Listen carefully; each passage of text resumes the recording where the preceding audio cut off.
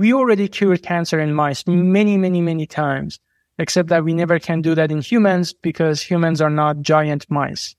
When we do infectious diseases, we keep giving them infections, we keep giving them cancer without painkillers. And so, these animals are literally the whole time in pain, in isolation. A big misunderstanding is people think like animal testing means that animals live good lives and at some point we just do something to them before we humanely kill them.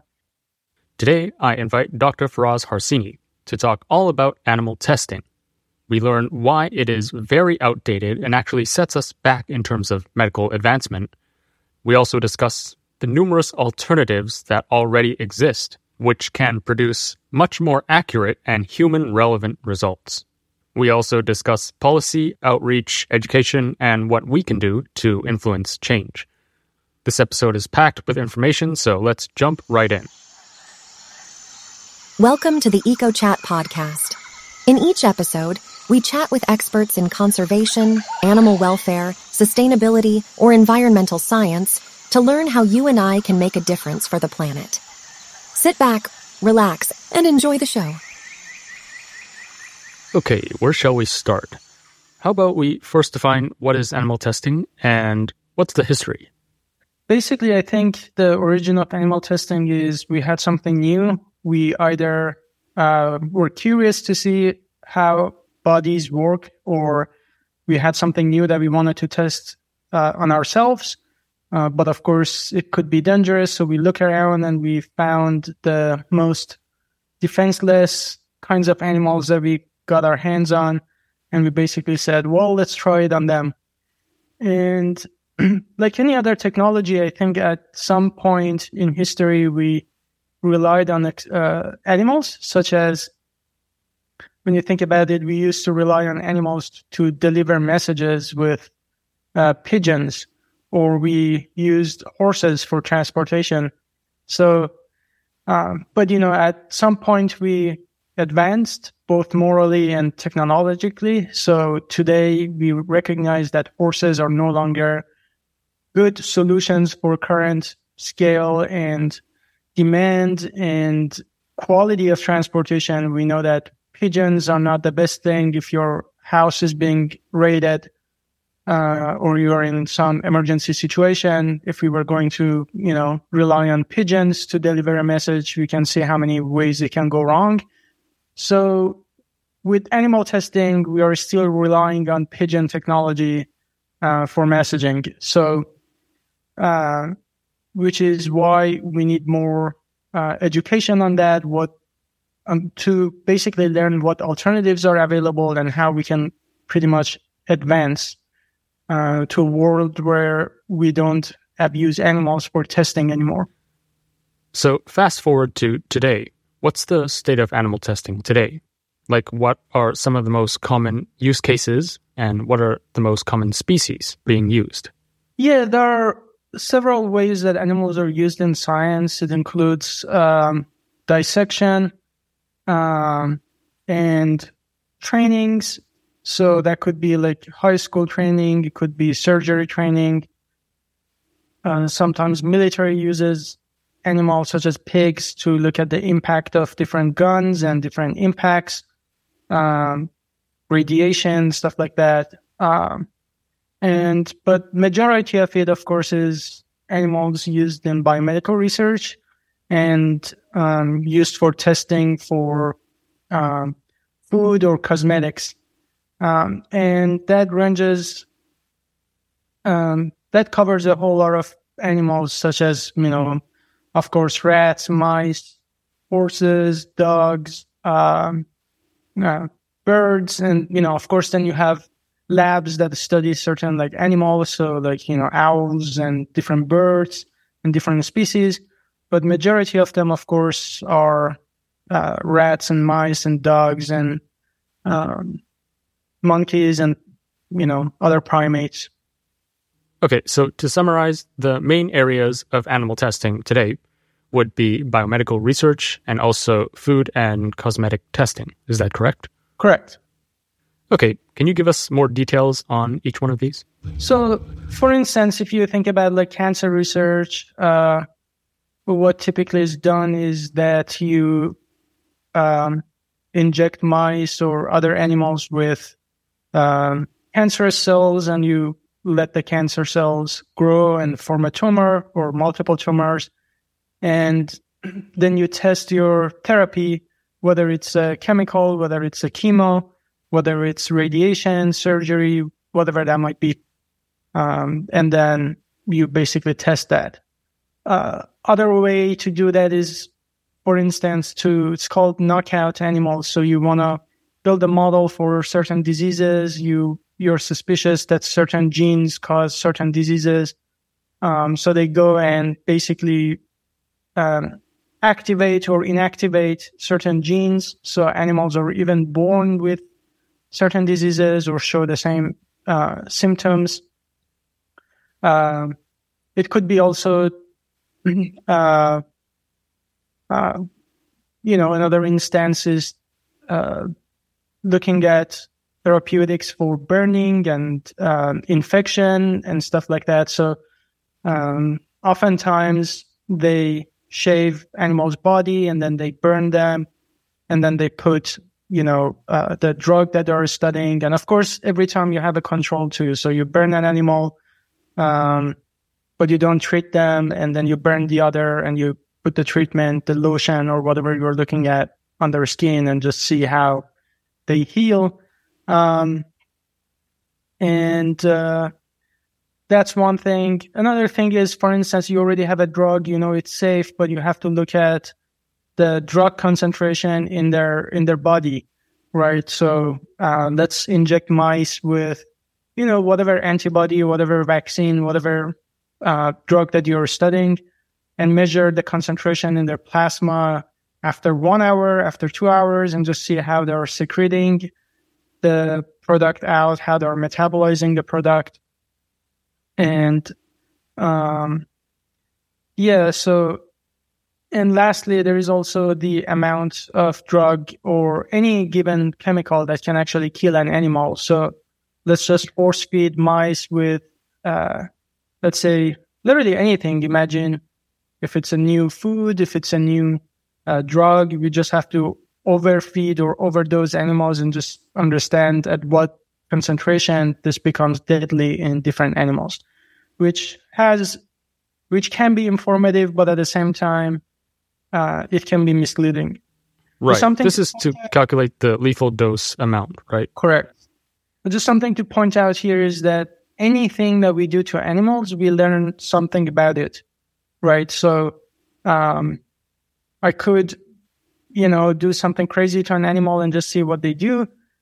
So anything that we do, we're going to learn something. But the question should be, do we have a better way to learn the same thing? And the thing that we are learning from it, is it applicable to humans? So yes, I may learn how to cure cancer in this mouse, but can I apply that to humans? So that's something to consider.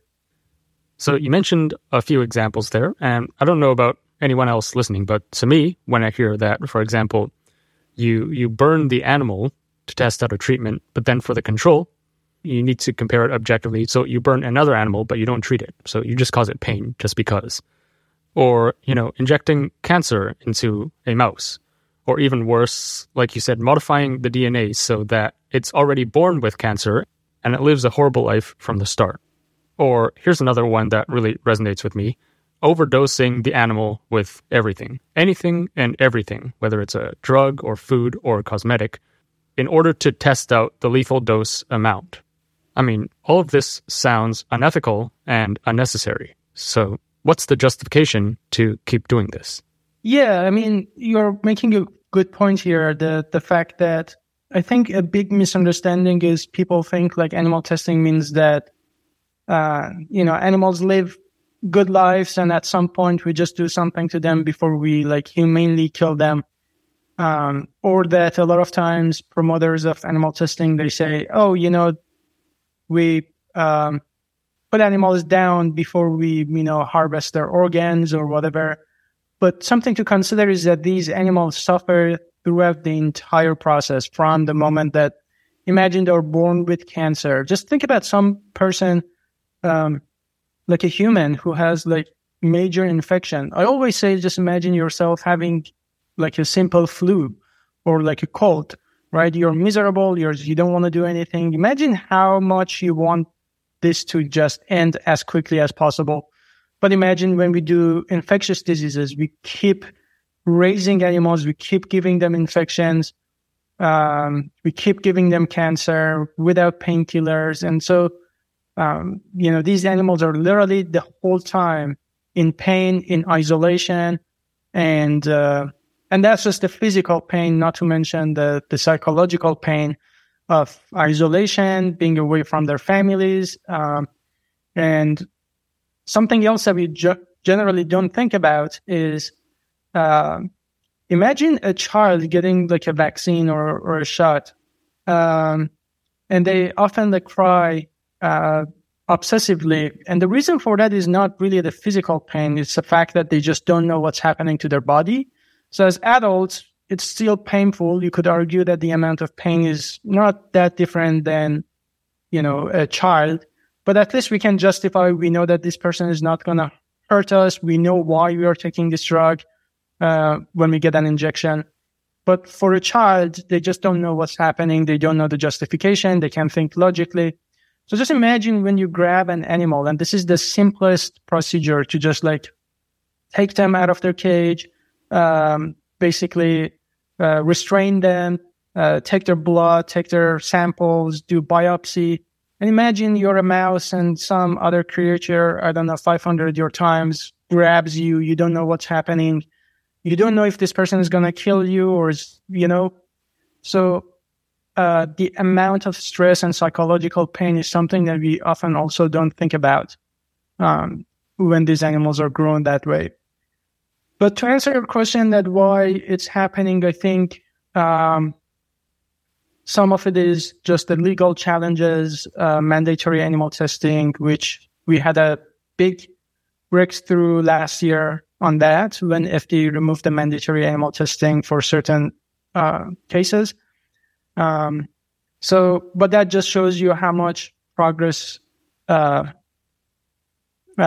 we still need to make, and how much these laws can actually dictate what happens to animals.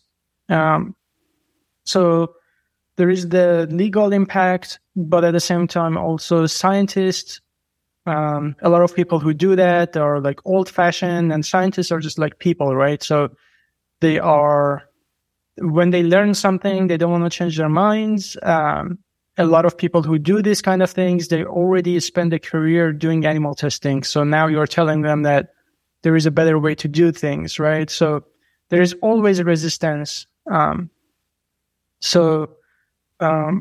think a part of it is just like us bringing this education to universities to talk about it, to make it okay for people to publish without animal testing. I'm a journal reviewer, and sometimes I see that people do animal testing literally just because they want to make sure their paper gets a chance to be published, because they have to show, quote unquote, what they do is clinically relevant.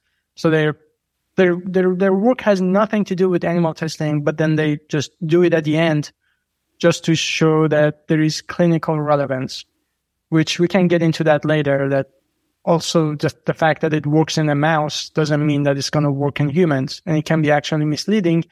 But just to say that there is this expectations from scientists to keep doing it. Yeah, I'm also curious to learn more about the FDA's removal of mandatory animal testing, but we can get to that when we discuss the policy side of things. But going back to the justification for a sec, I'm trying to put myself in the perspective of an average Joe, who I think they're coming in from a kind of a selfish human race perspective, where I think most people think, well, to test out ways to cure cancer, of course we don't want to test it out on humans. It's better to sacrifice some animals to do the testing. And we choose mice most of the time because mice, I think, have over 99% similarity with our DNA. That's why we choose them. And so I think the main justification for a lot of us is, well, let's sacrifice something which is very similar to us to test these things out for the benefit of the human race. to cure cancer, to cure COVID, to cure whatever for humans. So what are your thoughts on this justification? Yeah, I mean, I certainly understand why we want to do that. To that, I have, I guess, two perspectives to share. One is the ethical perspective that would you be doing the same thing with your pet? So would you give me your pet so that I can inject them with cancer and make them suffer, burn their skin, keep them in isolation, torture them for the benefit of humanity? If your answer is no, then you already know that doing this to other animals should be wrong. So just because someone becomes your pet does not give them extra advantages. You already understand that all these animals can suffer. They can, and of course we learn something, but it doesn't justify doing it to them. We could make the same argument with humans. We could say, well, for the benefit of humanity, let's just do human testing forcefully on some people, right? Yes, they're gonna be miserable, they're gonna suffer, but it's gonna be good for the big picture, for the survival of humanity. We already know that's wrong. Even when you think about, let's do that with prisoners, let's do that with people who literally like rapists and murderers and people who clearly have done terrible things. Even when you think about like forcing them to be a part of animal testing, it's literally what Nazis did, right? So we already recognize just because we benefit from it, that doesn't make it right.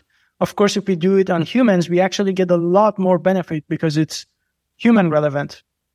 But we recognize that it doesn't make it right just because we learn something that can be helpful for humans. So I understand that for average Joe, there is a difference between human, animal, and other animals. So I get that. But the point that I'm making is that we can already see that just because we learn something new doesn't mean that we have the right to do it. So that's an ethical argument for it. But funny enough, we don't even actually have to go there because I argue that we already have better alternatives that are safer for people. So if your argument is that you want to make sure that that's something that is safer for humans, then you are already advocating for alternatives to animal testing. I think one of the biggest misunderstandings with people is that they think if we don't test on animals, that means that we are putting humans in danger, which is completely opposite. It couldn't be farther away from truth. Not only animal testing is not helping, but also is holding us back. So the way to look at this is that if we didn't actually use animals for animal testing, if 100 years ago we started moving away from that, today we had such better alternatives that we would have been so much ahead of where we are today in terms of like advancing biomedical research. But of course, we are still using horses. We are still using pigeons. So again, to use that analogy, it's just imagine if people said, no, pigeons are essential for communication, which they were, 200 years ago. So imagine if people like persisted that, no, pigeons are essential. We're not going to move. They're good for communication. And imagine if today we were still using pigeons. You could argue every now and then they would benefit us for communication. They would have been probably better than nothing. But imagine if the technology stopped there. We didn't have telephones. We didn't have internet. But the fact that we didn't resist and we advanced, that's why we have so many better ways to communicate. So I think to just summarize, people need to understand that alternatives to animal testing means that it's not only better and ethical, but also it's better for people. It gives us opportunities to test new drugs, to do high throughput drug screening, to do testings that are actually human relevant. So, the cancer that you're testing, it's actually human relevant cancer, not treating cancer in mice. And then we can talk about why that 99% genetic identity or similarity doesn't really hold. Yeah, let's talk about that before I ask my next question. Yeah, so a very famous clinical trial is TGN 1412 that was done in England not that long ago, just a couple of years ago.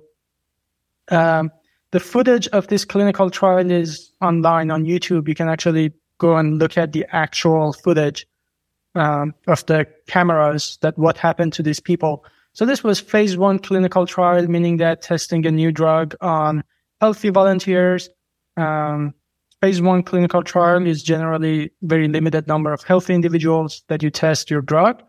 Typically, it comes after preclinical studies, which is another name for animal testing.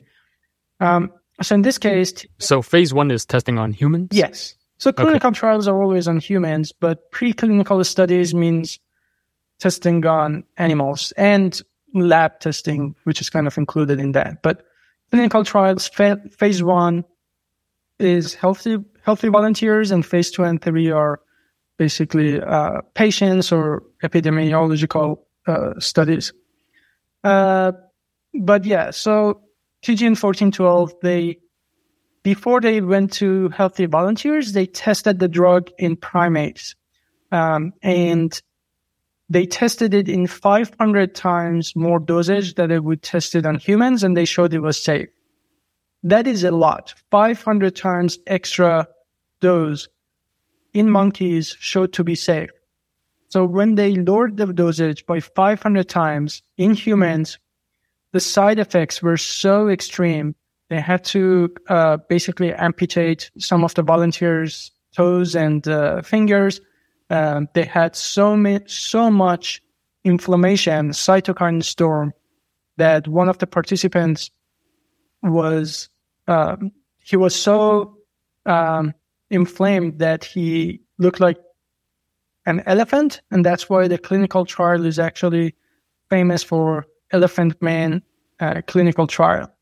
And within minutes of injection of this drug, people had major organ failure, and all of that because we were over confident from animal testing. And these are monkeys. These are primates. We are primates, right? So that shows you that even when the immune system, in this case, their target, I believe it was a T-cell receptor, was like virtually identical to humans.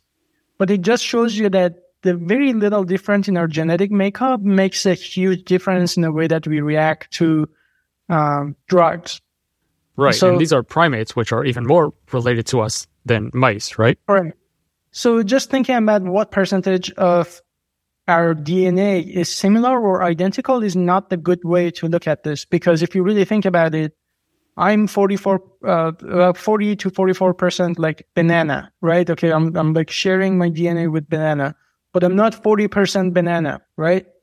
So just because majority of DNA is identical with another species, that just doesn't say much. The same way that, like I mentioned, humans are not 40% bananas just because 40% of our DNA is banana. Right. So, can you repeat the name of the trial so I can add it to the show notes? Yes, TGN 1412, or Elephant Man clinical trial. Got it. Very interesting. It shows you that, when we talk about genetic identity, that just doesn't say much. And another way to really think about it, just imagine a chimpanzee who is our closest evolutionary relative, right? So just imagine a chimpanzee and, I don't know, Albert Einstein side by side. All those hairs, the nose, the ears, the hairy body, their size, their intelligence, all of that comes in a fraction difference in our DNA. So you can imagine, just extend that to our immune system, extend that to our biochemistry. Or another prime example of that is like dogs, right? So dogs are mammals. Turn out if you give dogs chocolate, what happens? Chocolate is toxic to most mammals. So you see the problem there, right? Just because we share 99% over 95 or 99% of our DNA with other animals, that doesn't mean that the data we get from them is applicable to humans. Again, I take it back to animal testing. Imagine we give chocolate to a bunch of different mammals and we kill all of them. So that leads to misunderstanding in humans. We are going to say, okay, so chocolate is going to be toxic in humans because it was toxic in other animals.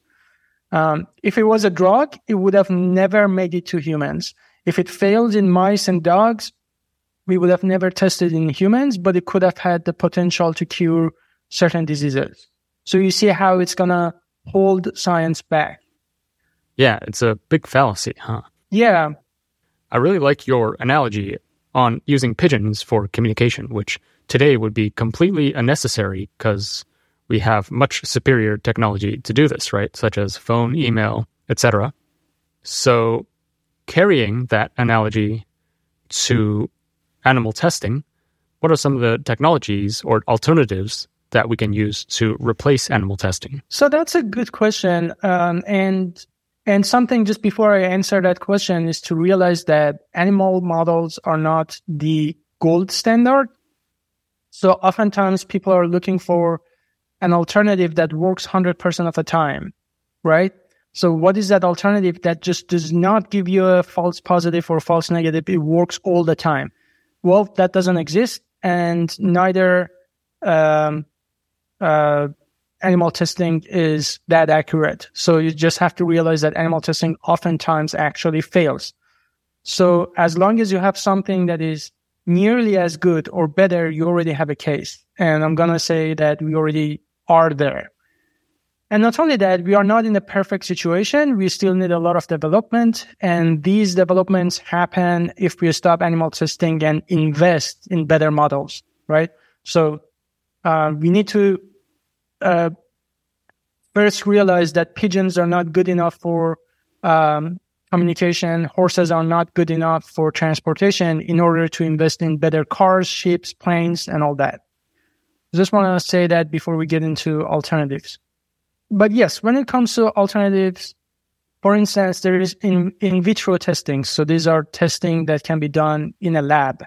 Now, these are simpler than animal testing, but they are human relevant. So it comes with pros and cons.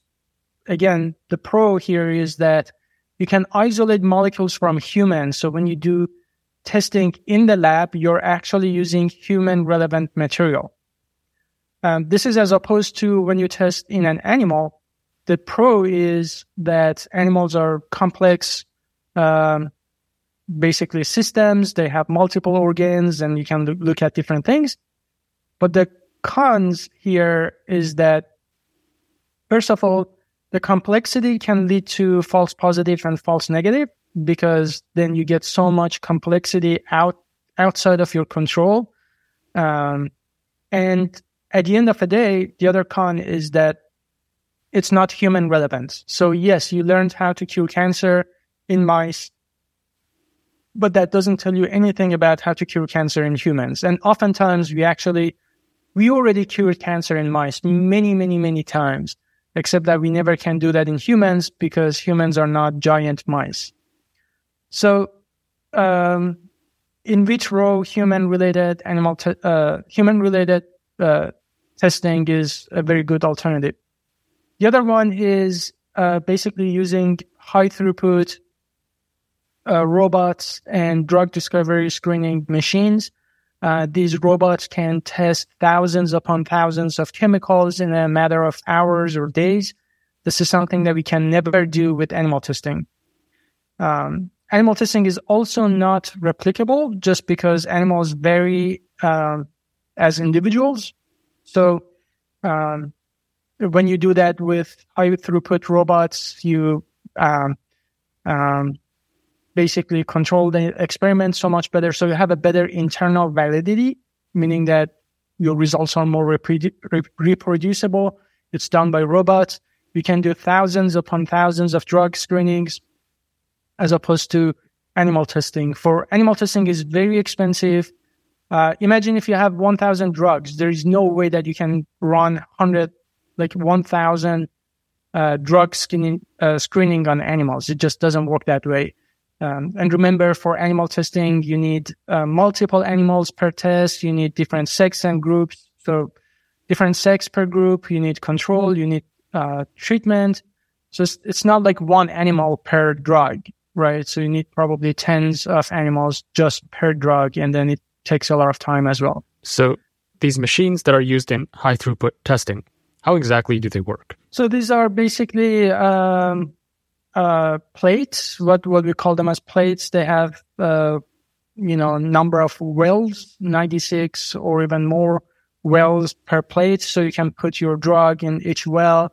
The robot takes care of all the pipetting and the screening, and all of it is going to be in vitro testing. So it could be based on, a number of different biochemical and biophysical assays that you can run, changing colors, there are many different ways to do that, but basically you have a robot that runs the entire process. Right, and you're testing on human cells, right? Human cells. It can be human cells. It can be also molecules that are from humans. So, for instance, I'm going to look at a certain protein in humans. I want to see what drug binds to this protein to either activate it or deactivate it. Where can I get that protein from? I can either isolate that protein directly from human blood. So people voluntarily donate blood. It finds its way to pharmaceutical business. You purify this protein, and then you can test it. Or you can actually produce this protein that is human protein in other organisms, such as like E. coli, such as yeast. It's called recombinant protein production. So you can purify it. You can then test that in a lab. And that's something very typical. It's not like rocket science. We do that all the time. Pretty much all biomedical research is done with recombinant protein. So it's a very easy and well understood technique to produce human relevant proteins and other material using this technology. So that's how you can do that. But when you use mouse, then you're testing this drug against a mouse version of that protein, which may or may not work the same way in humans, if that makes sense. Yeah, it does. So you mentioned in vitro testing, high throughput testing. What other techniques do we have? And then, of course, a part of in vitro testing is also cell lines. So instead of giving mice human cancer, you can actually extract human cancers from human tumors and basically establish a cell line and test many different drugs and their combinations in a very well-controlled environment in these Petri dishes and cell lines. So there's that.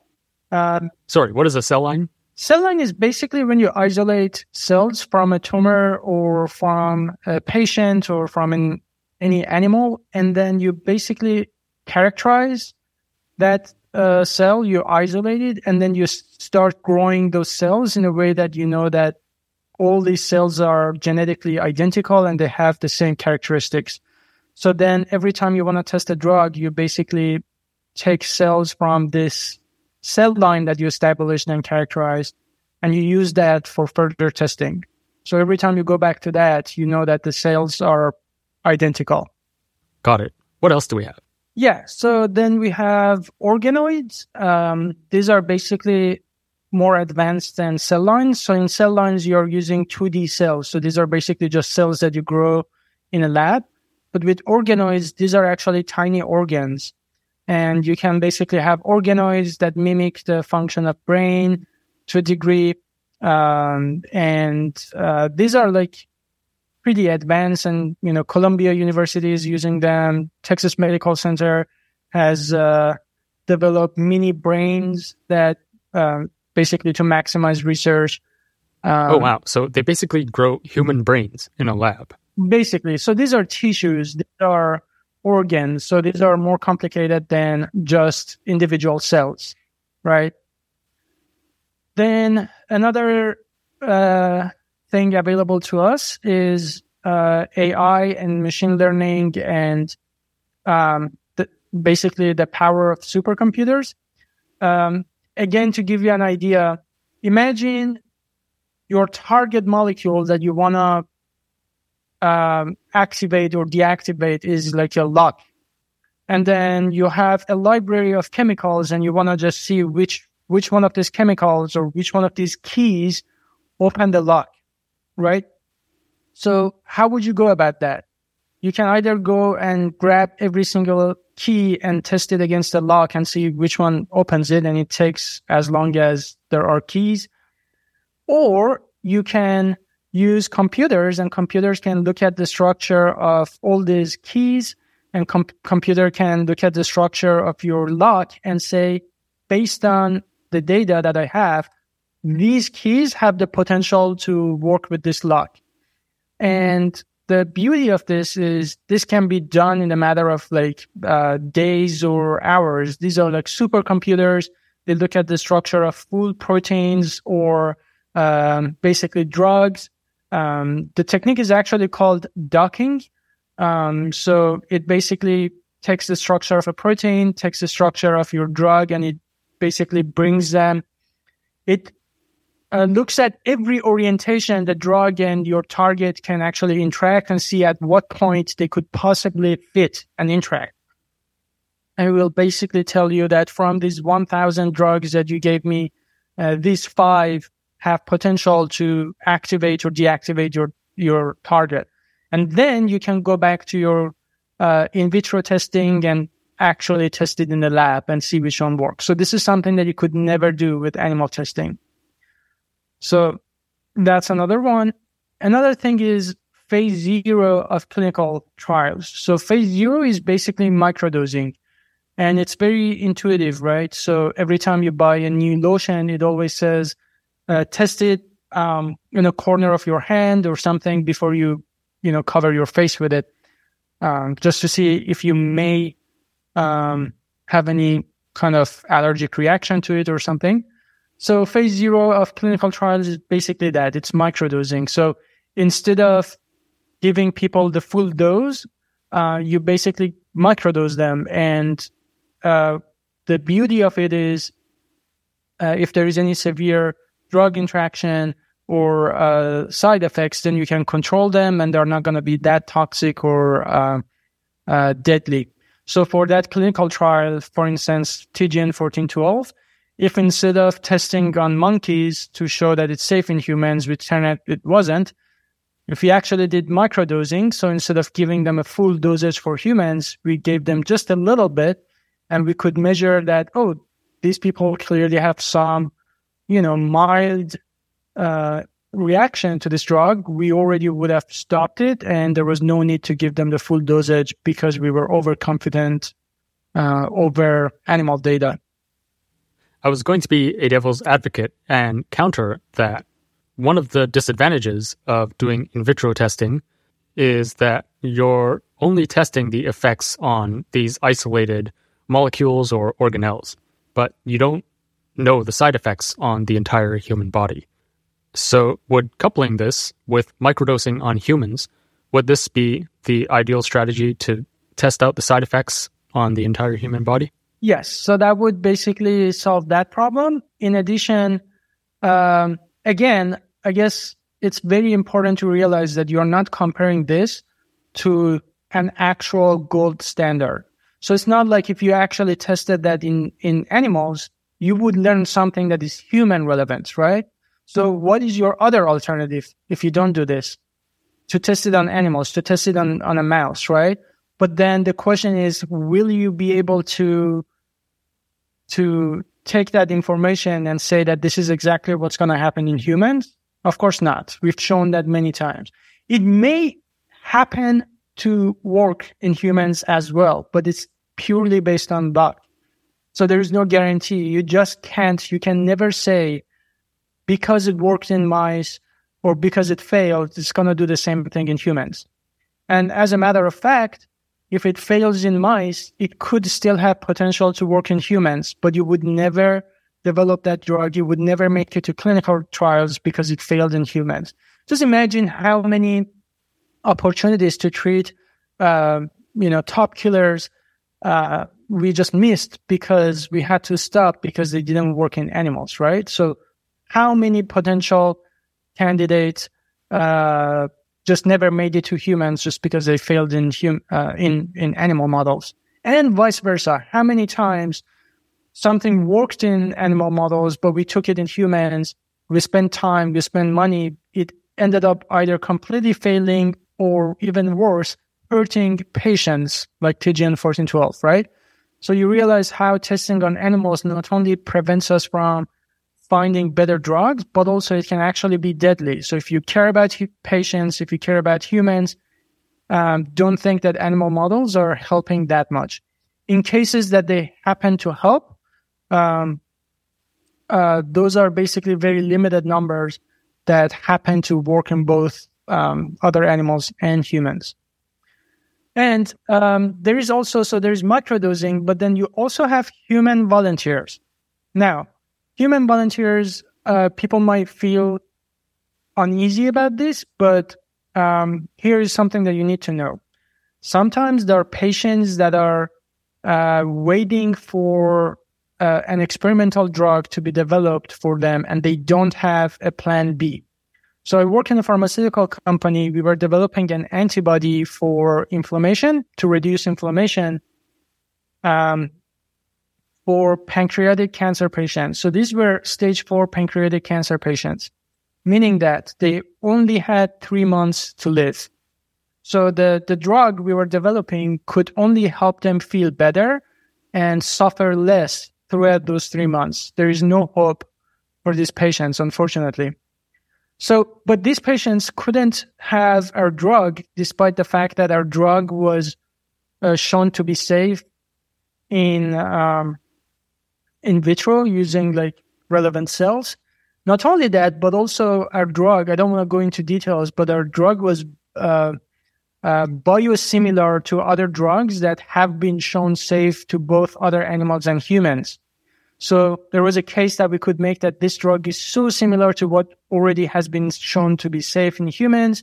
We have a lot of data to show that it's been safe in vitro. But guess what? These patients couldn't have these drugs even when they wanted it because we were mandated to test on animals. And what that generally means is that it's going to take between 3 to 5 years. And these patients just simply don't have that much time. So put yourself in place of these patients. Imagine you're suffering, you have 3 months. At that point, every drug on market has failed you, and you have this experimental drug that is your only hope to feel better or possibly to cure your disease. But guess what? You can't have it because it has to go through 5 years or 3 years of animal testing. And guess what? If it happens to fail in animal testing, then no one will ever have that drug. So these are ways that we are putting patients in danger. We are killing people because we are mandating animal testing. And I guess most people are also familiar with organs on chips. So these are basically organs that are grown on tiny chips or microfluidic devices. And to my shock, actually I always thought that these are not complex systems because you're just looking at lung or whatever tissue, but you can actually have multiple organs on these tissues and see how different organs are working together. And again, is it as complex as a body, an animal body? Of course not. But again, it doesn't mean that when you test it on mice, it's not human relevant at all. But with organs on chips, it's going to be human relevant. So that's a benefit. That's a huge benefit. Got it. Anything else you want to add on these alternative techniques and the best strategies to use with them? It's basically so organs on chips and in vitro testing and using cell lines, all these have the benefit of advancing personalized medicine. So what personalized medicine means is that currently, if you have cancer, the way it's going to work is you're going to see your doctor. They probably would give you certain chemo. And as many other drugs, if you've noticed, you see a doctor, they say, test this, come back to me in 3 months and see how you feel. And if it's not working, then we're going to try something else. Why can't they know if the drug is going to work? Because we are genetically, even between humans, we are genetically diverse enough that there is no guarantee that this drug, the way that it's going to work in me, is going to be identical in you. So personalized medicine is a solution to that problem. So if you have cancer, we can take your cancer cells, we can grow it in the lab, we can test different chemo in the lab on your cancer and see which one is going to work, because certain cancers could be resistant to certain chemo, and there is no way for us to know that unless we do genetic testing, or we take these cells in the lab and test different types of chemo and see what works. So this is amazing. Personalized medicine is going to be the future of medicine, and it's going to reduce a lot of side effects, a lot of, wasting time, money, all that. So, and this is something that literally is the future of medicine, and it's all about alternatives to animal testing. This is not anything that we can be doing with animals. Very fascinating. So you shared with us a lot of these promising alternatives that are clearly better than animal testing, which can often generate a lot of false positives, false negatives, and just set us behind in terms of medical advancement. So since we already have all of these solutions, what's the trend been for animal testing? Has it gone down in recent years? I think it's one of the things that we, there's like 2 steps forward, 1 step backwards. Some countries ban cosmetic testing or some states, and then they go back. There is a constant fight, unfortunately. And it's also important to realize that there is a whole business behind it, for, businesses that sell animals for animal testing. So because of that, the progress is slow, but that just means that we need to focus more on education, on alternatives, convince the government, and really focusing on the fact that it saves people. It's better for people. I think that's a very good argument to be made, that it's cheaper, it's safer, it's faster, it saves lives. And, governments don't really care about animals, but everybody cares about saving money and saving lives. So we really have to focus on these and basically try to fight until we have these goals set in place. So to summarize, I just want to make sure I get this correct. The rough trend is animal testing is starting to be banned in some places, but at the same time, it's also being outsourced to other places, which I assume might have a cheaper cost. Yeah, or some countries. For instance, there are places in the US that they don't really want to test on animals, but then they export their products to China, and then China's government really requires animal testing. So they don't want to do it in the US, but in order to have a market in another country, they have to do it. So, the solution for that is either they lose their market in the US because they're testing on animals, which can happen. And, a lot of companies that don't test on animals and they have that brand that is cruelty-free, some do care about animals, but some also realize that it's a marketing decision for them, because they know that if they advertise that as cruelty-free, if it is cruelty-free, then they appeal to another group of people. And the good thing about animal testing, especially when it comes to cosmetic and different things, is that public is actually pretty much against it. So that's a very good thing that we have to defend our case, that typically just public, if you ask people, no one really wants to test laundry detergent in rabbits' eyes. Everyone recognizes that we should have better alternatives. So we have to harvest that potential. Okay, let's move on to the policy side of things now.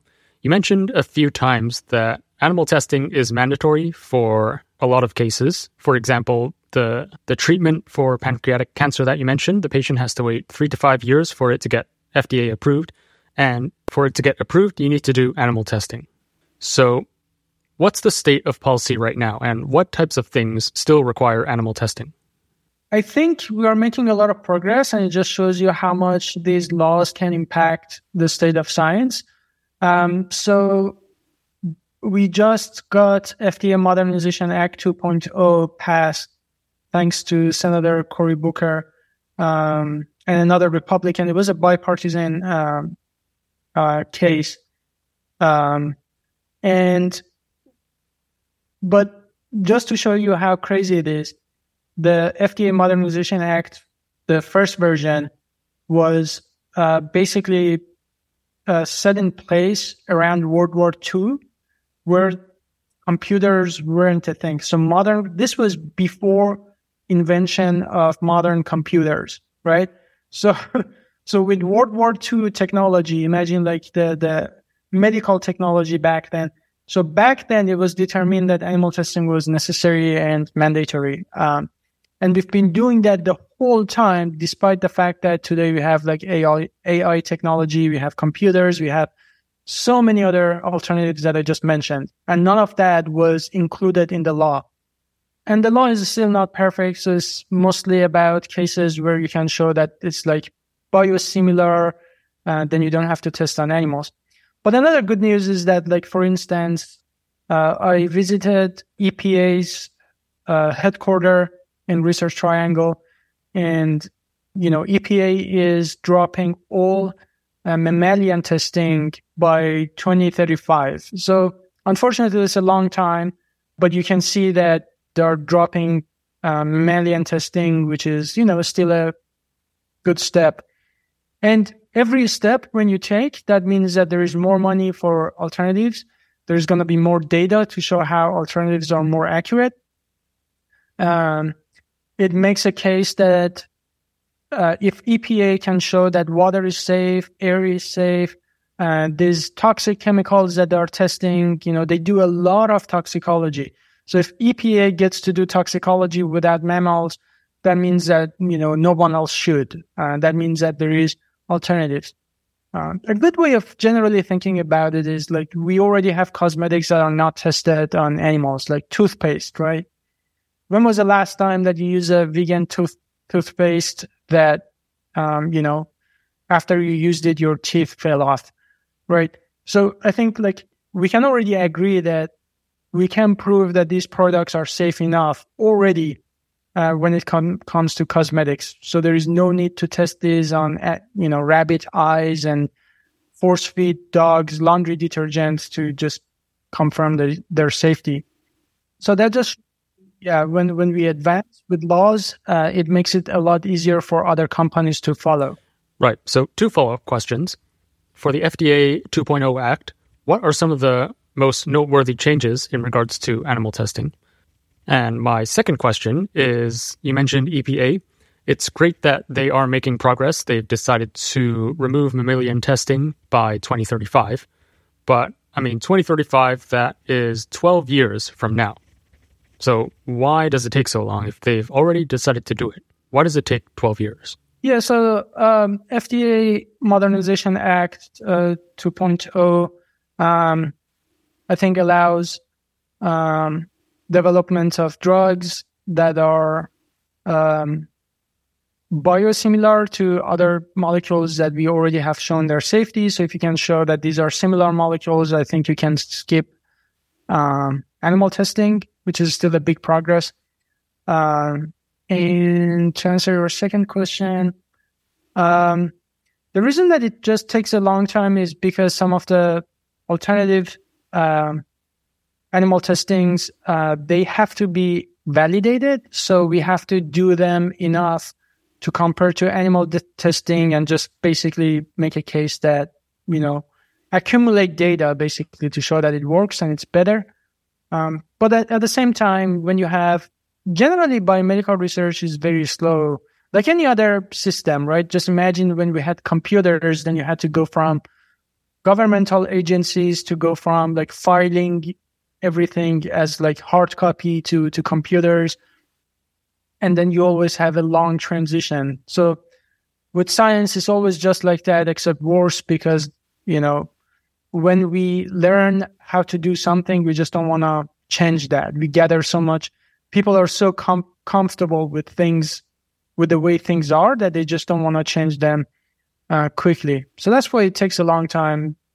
There are basically, in summary, there are two reasons. One is we just need to accumulate more data and over time increase our confidence. And second is just because bureaucracy and how long things take when it comes to government. It's not because we just don't know how good alternatives are. Right. To clarify, what exactly does the EPA do, or what cases would this apply to? For like toxicological tests, for let's say they're concerned about whether this compound is toxic for the environment or not. Whether it's you buy any chemical for the labs, behind it says the lethal dosage for this animal for, is it like a skin irritant? Is it like an eye irritant? All this testing that EPA has to perform, all of it is going to be done using either in vitro tests or basically alternatives. Got it. So I'd like to use this channel to empower our listeners to impact change. So for the average Joe who's listening to this and they feel passionate about reducing animal testing, what can they do to influence policy or influence change? Just like anything else, I think speak up. Every time that you see something is wrong, please speak up and say something and try to convey your concern. Remember that for all these companies, they survive because we pay for them, right? So, and a lot of people refuse to buy these products. But remember, just by refusal, you're not necessarily sending a message. But if you actually proactively refuse to buy a product because it's been tested on animals, write a review, send them an email, and basically help them that way. The other way is that there are a lot of nonprofits that work on alternatives to animal testing. They take care of education. They take care of these campaigns. So that includes PCRM, or Physicians Committee for Responsible Medicine. They're amazing. So please follow their work. There is PETA. PETA has a very good center for alternatives to animal testing. You can check that out. Another organization is the White Coat Waste Project. And another one is Center for Contemporary Sciences. And their CEO is Aisha Akhtar. She's an MD and MPH, Master of Public Health. So these organizations, they all advocate for alternatives to animal testing. Support them. You can support them with money, donations, of course, or signing their petitions. So these are the ways that you can contribute. But then on a personal level, just when you see something is wrong, please do something. I give you an example. Like as a scientist, I go to a lot of conferences, and a lot of times I see I give you a actual example. So I went to biophysics conference earlier this year, and a part of biophysics is electrophysiology. So looking at neurons and electricity, how basically neurons work. And there is literally this torture device. I don't really have any other way to describe it, where you restrain a mouse and you basically give them electrical shock. And, I went and asked for alternatives. I said, why are you using this? And I will not support this because, for these reasons. And, it just takes more people to proactively say something. When you see something is wrong, say something.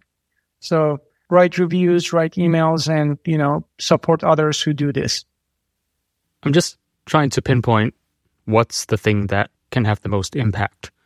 You mentioned a lot of good suggestions there. So speaking up, writing reviews, sharing with others, and just being more proactive. But a lot of these drugs or products, they can't be passed by the FDA unless animal testing is done. So would you say policy is the limiting factor here? Yeah, policy makes a huge impact. And not only that, but also it allows exploring alternatives and improving alternatives. But the way that policies work is typically a lot of organizations, such as the ones that I named, they work with policymakers like Cory Booker, for instance, and then they can introduce these laws so they can get passed. So the way that it works is basically when the politician is supporting animal testing, then, you can voice your concern by calling their office, senators or U.S. representatives or anyone, writing letters. So yeah, it's that, or supporting organizations that change policy. Because like any other policy, you have to, influence the votes, right? So it's your voting and telling them that this is not something that you want done with your tax money. And also, I guess another thing that is important is just showing the truth of what happens to animals, because most people really don't have a clear vision of what animal testing looks like. And fun fact is it's always banned to be recorded and published. So that was the big red flag for me. So we had like a biomedical ethics class, and in the class before they prepared us to go and visit the animal facility, they said, no pictures allowed or recording. And I remember I said, why? We are like a public university. It's being done with taxpayers' money.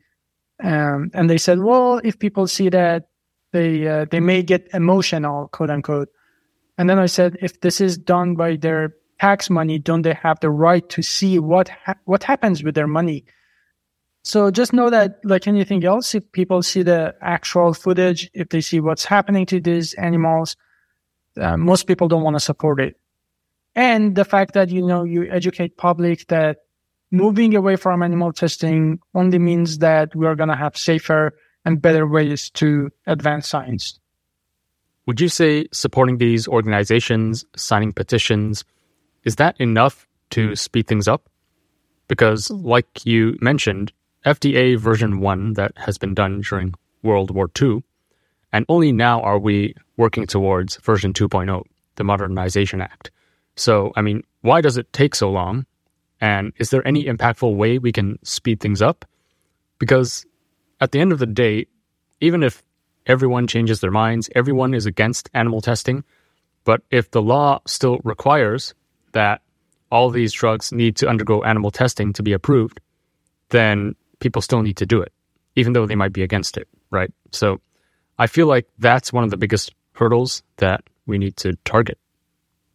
It's like anything else where you want to change the law. It's not going to happen. There is no easy and fast solution for it, unfortunately.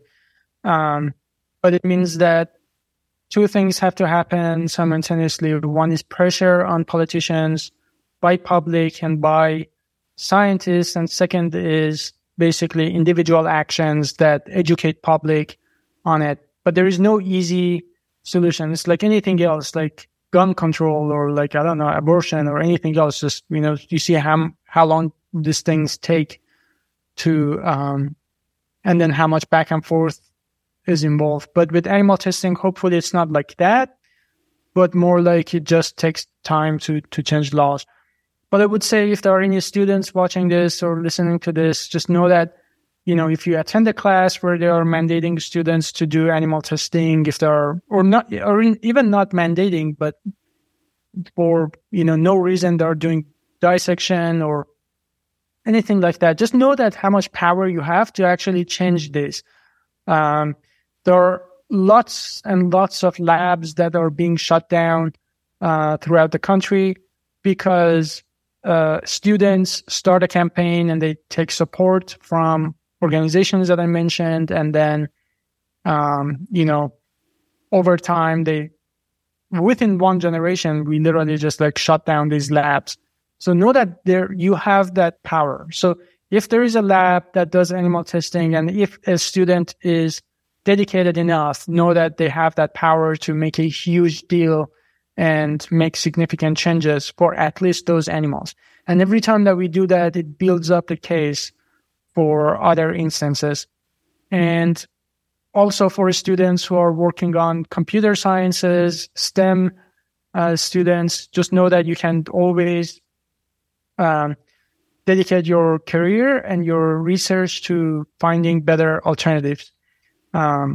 And every time that you do that, you are making the case stronger and stronger and make the transition faster. Yeah, 100% agree. Students can make a huge impact on their campuses. I remember when I was an undergrad at the University of British Columbia back in the days, there was still a lab that was doing testing on monkeys, but within like 3 to 4 years, that lab has shut down due to just students protesting against animal testing. So, yeah, whether you're a student or someone in the workforce, you have the ability to impact change. Systems are not set in stone, and rules are meant to be broken.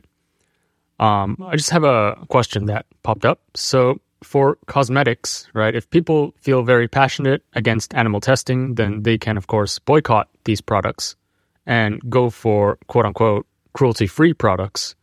And if the demand changes enough, then this can definitely cause suppliers to shift their focus on more animal-friendly products. And I mean, this trend has been increasing over the recent years. But for drugs and other medicines, number one, how can people determine if animal testing had been done? And number two, is it even possible to boycott these like you would consumer products and go for cruelty-free alternatives? Like, I would assume a lot of these medicines, you're stuck with a limited number of options, all of which have to be animal tested. Is that correct? Yeah, that's a good question, and there is no clear answer here.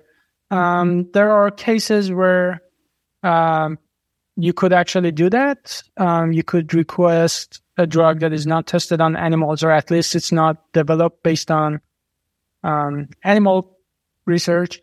An example of that is the flu shot. So you can always ask for the egg-free version that is vegan, and some centers actually provide that. It's probably not because they really care about animals, but in that case, like for egg allergy, there is alternatives. So sometimes there are alternatives. Sometimes you can think about how necessary it is to take this medication. Are we talking about life-threatening thing that you have to take, or is it like a flu vaccine that you can decide whether you want to take it or not? But at the end of the day, majority of drugs have been tested on animals. And I think the right way to ask this question is not, about the drugs that we already have available, but where we are going with this. So 50 years from now, do we want to still be using pigeons for communication? Do we still want to be relying on horses? Or do we want to be in a more advanced society? So I think a lot of our focus should be more like, where should we put our investment in terms of money, research, time, education, rather than trying to see what drugs are tested on animals, because it's going to be pretty much every drug at this point. All right, it's time to start wrapping things up here. I'm curious to hear your story and background a bit more. I see that you've started the Allied Scholars for Animal Protection. You're part of the Good Food Institute. So, yeah, how did you get into all of this? Basically, the question for me always was, how can I be the most impactful in what I do? And I wasn't familiar. I didn't know what I know today. So at some point, I was really curious about fixing the environment. So I did chemical engineering. Then I felt really bad about cancer. So I wanted to do cancer research, which is what I did. And then after my doctorate, I really wanted to work on pandemics and really clinical research. So that's what I did.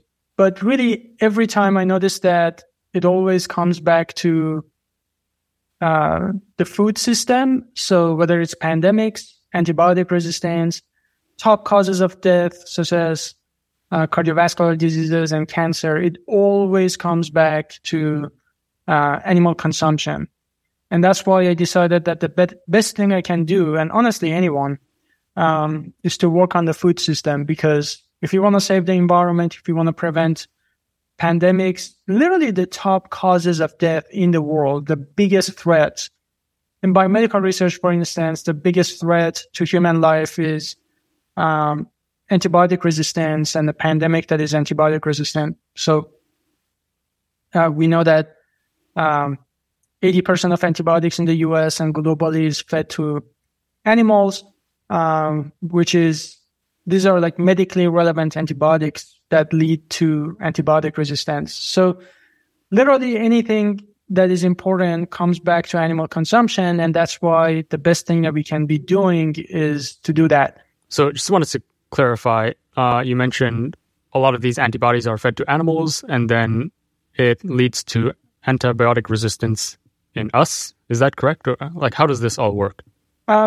The way it works is that antibiotics that we consume get secreted to the environment. So there are two ways that antibiotic resistance develops. One is that you keep suppressing bacteria with antibiotics.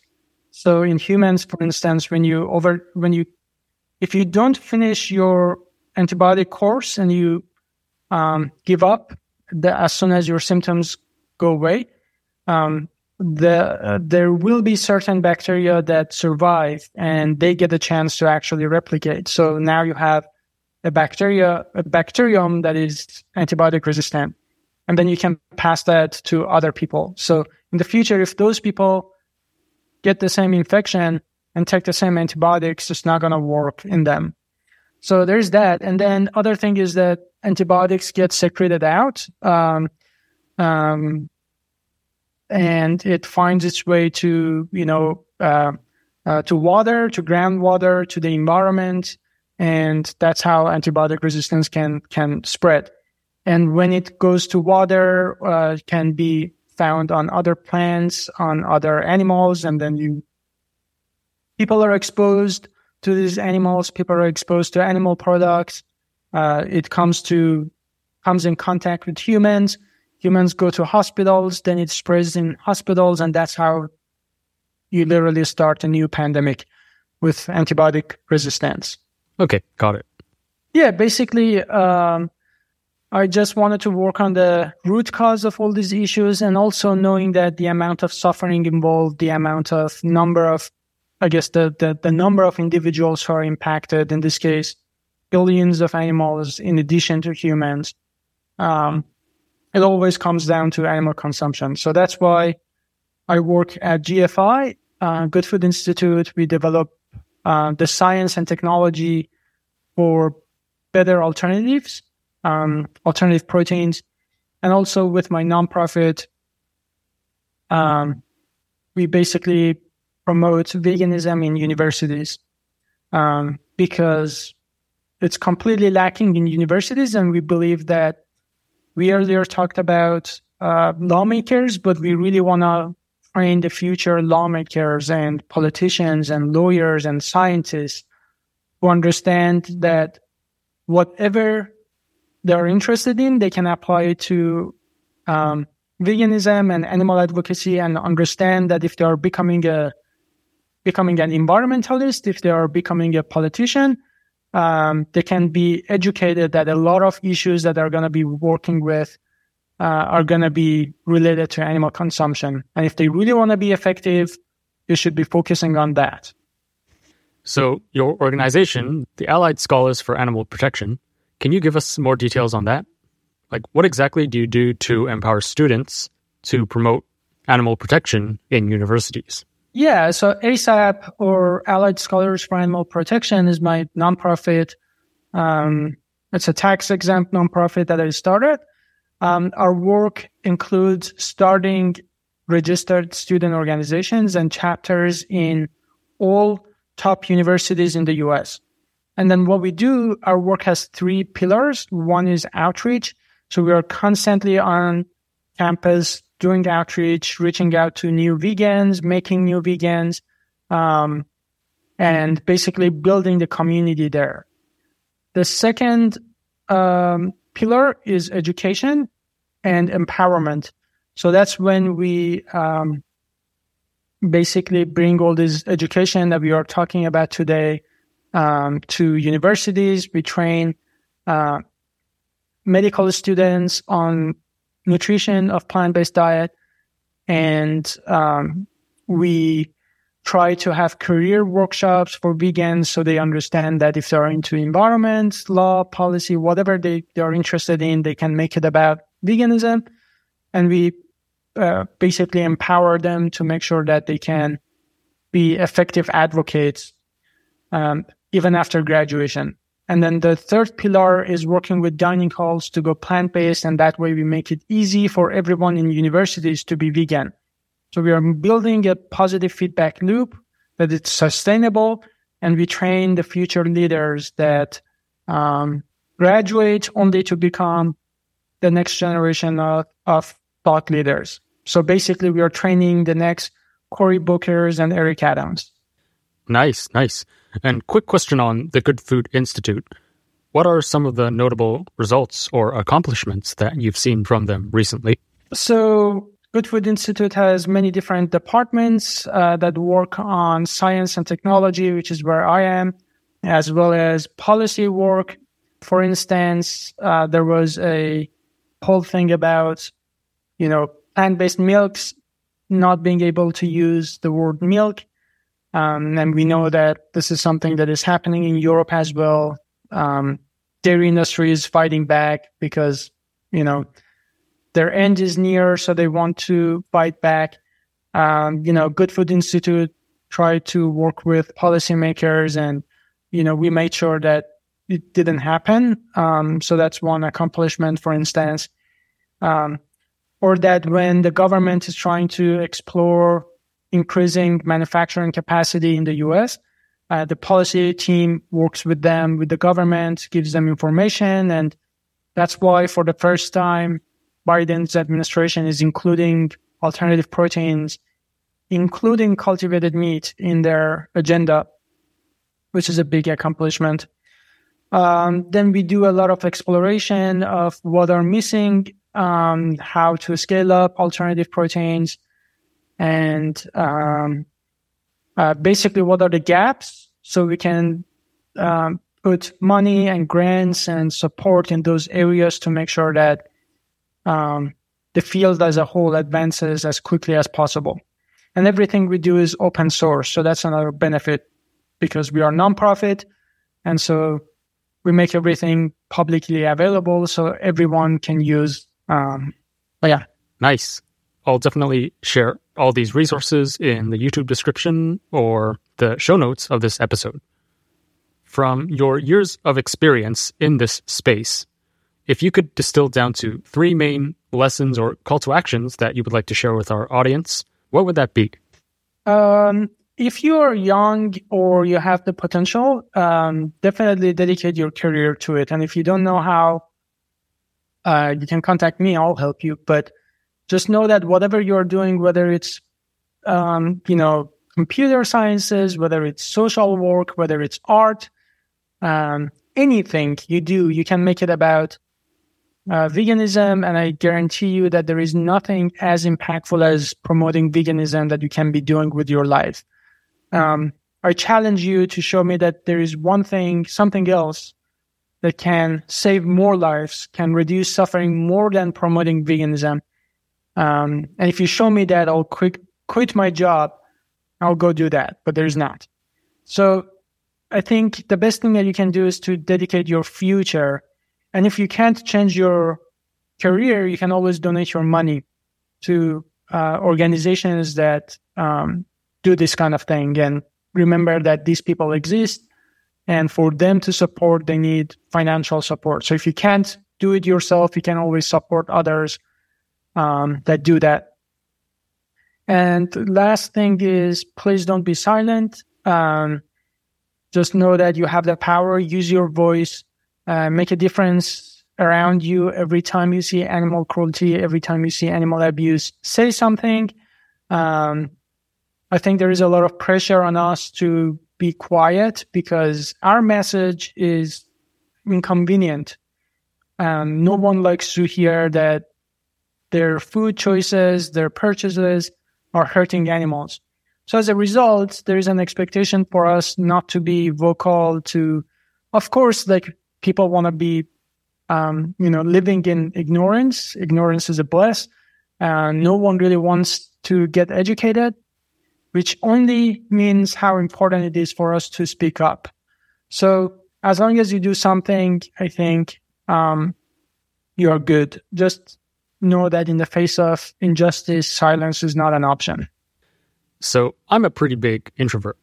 I hate confronting random people in the public and just talking to strangers. So what advice would you give introverts like me to push myself to speak up? That's funny you say that because I'm also an introvert. And another perspective to just look at this is that it's not about what you're comfortable doing. It's about what needs to be done. I'm in front of cameras way more than I'm comfortable. Every time I see myself, I hear to my own podcast or like my voice, I hear my own speeches, I cringe. It never stopped being annoying for me to be in front of cameras. I always have to put myself out of my comfort zone. But the only reason I do that is because we need to be talking about this.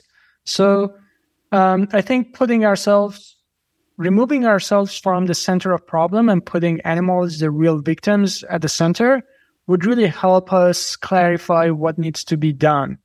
And so just a fresh perspective, right? So it's not always about what we want to do. It's more about what needs to be done and what needs to be said. So there's that.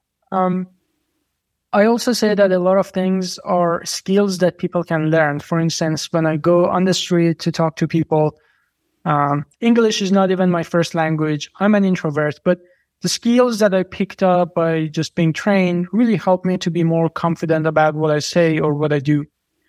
But at the end of the day, not every activism is just like going to a street and just talk to people.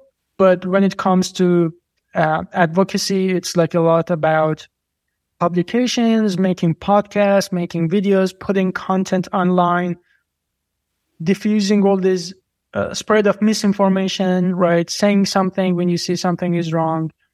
And in your personal life, when you're talking to, your partners, your parents, your friends, and all of that. And introverts can still like donate money. If they make enough, they can just, support others. And like, there is a ton of people that I support on Patreon. And it doesn't have to be like $200, but like even like, $2, $5 monthly, to a lot of activists that do this full time, that allows them to survive and be doing that, more sustainably. Yeah, that's very helpful. And another thing that really helps me is, I assume most of our listeners are at least in their 20s. And let's say the average human lives around like 80 to 90 years. So we only have around 60 to 70 years left, which is roughly 20-something thousand days left. That's not a huge number, right? And each day is a chance for you to influence change, right? There's so many opportunities every day, whether it's speaking with your colleagues or friends or family or encountering some incidents where you can speak up to raise more awareness about the issues you're passionate about. And each day you don't speak up is one day lost. And, you're only left with 20-something thousand days left in your life. Time is ticking. So each day you don't speak up is one more missed opportunity. And I think this fear of regretting to not do something when I'm given the opportunity, and this something can have the ability to improve the lives of billions of animals in the future. I think this regret pushes me to speak up and take action, even though I'm an introvert. But thank you so much for all your insights. I learned so much from this episode. Please hand off to the audience where they can contact you, learn more about your work, or any other resources you would like to share. Sure. Yeah. Thank you so much for having me and playing your own role to spread this information. I really appreciate that. To contact me, one of the best ways would be using our website, alliedscholars.org. There is a contact form there and it'll come to me directly. You can also follow my work on Twitter and YouTube, and my handle is Dr. Faraz Harsini. And you can contact me through that as well. Perfect. I'll add all of these links in the show notes or the YouTube description of this episode. Thank you so much again for coming on, and let's definitely keep in touch. Of course, my pleasure. Thanks for having me. That's it for today's episode of EcoChat. If you enjoyed it, we'd appreciate it if you could leave a rating and review on whatever podcast platform you use. We're also on Twitter and YouTube. It really helps others find our show in the search algorithm. With that, thanks for listening, and we'll catch you next time on EcoChat.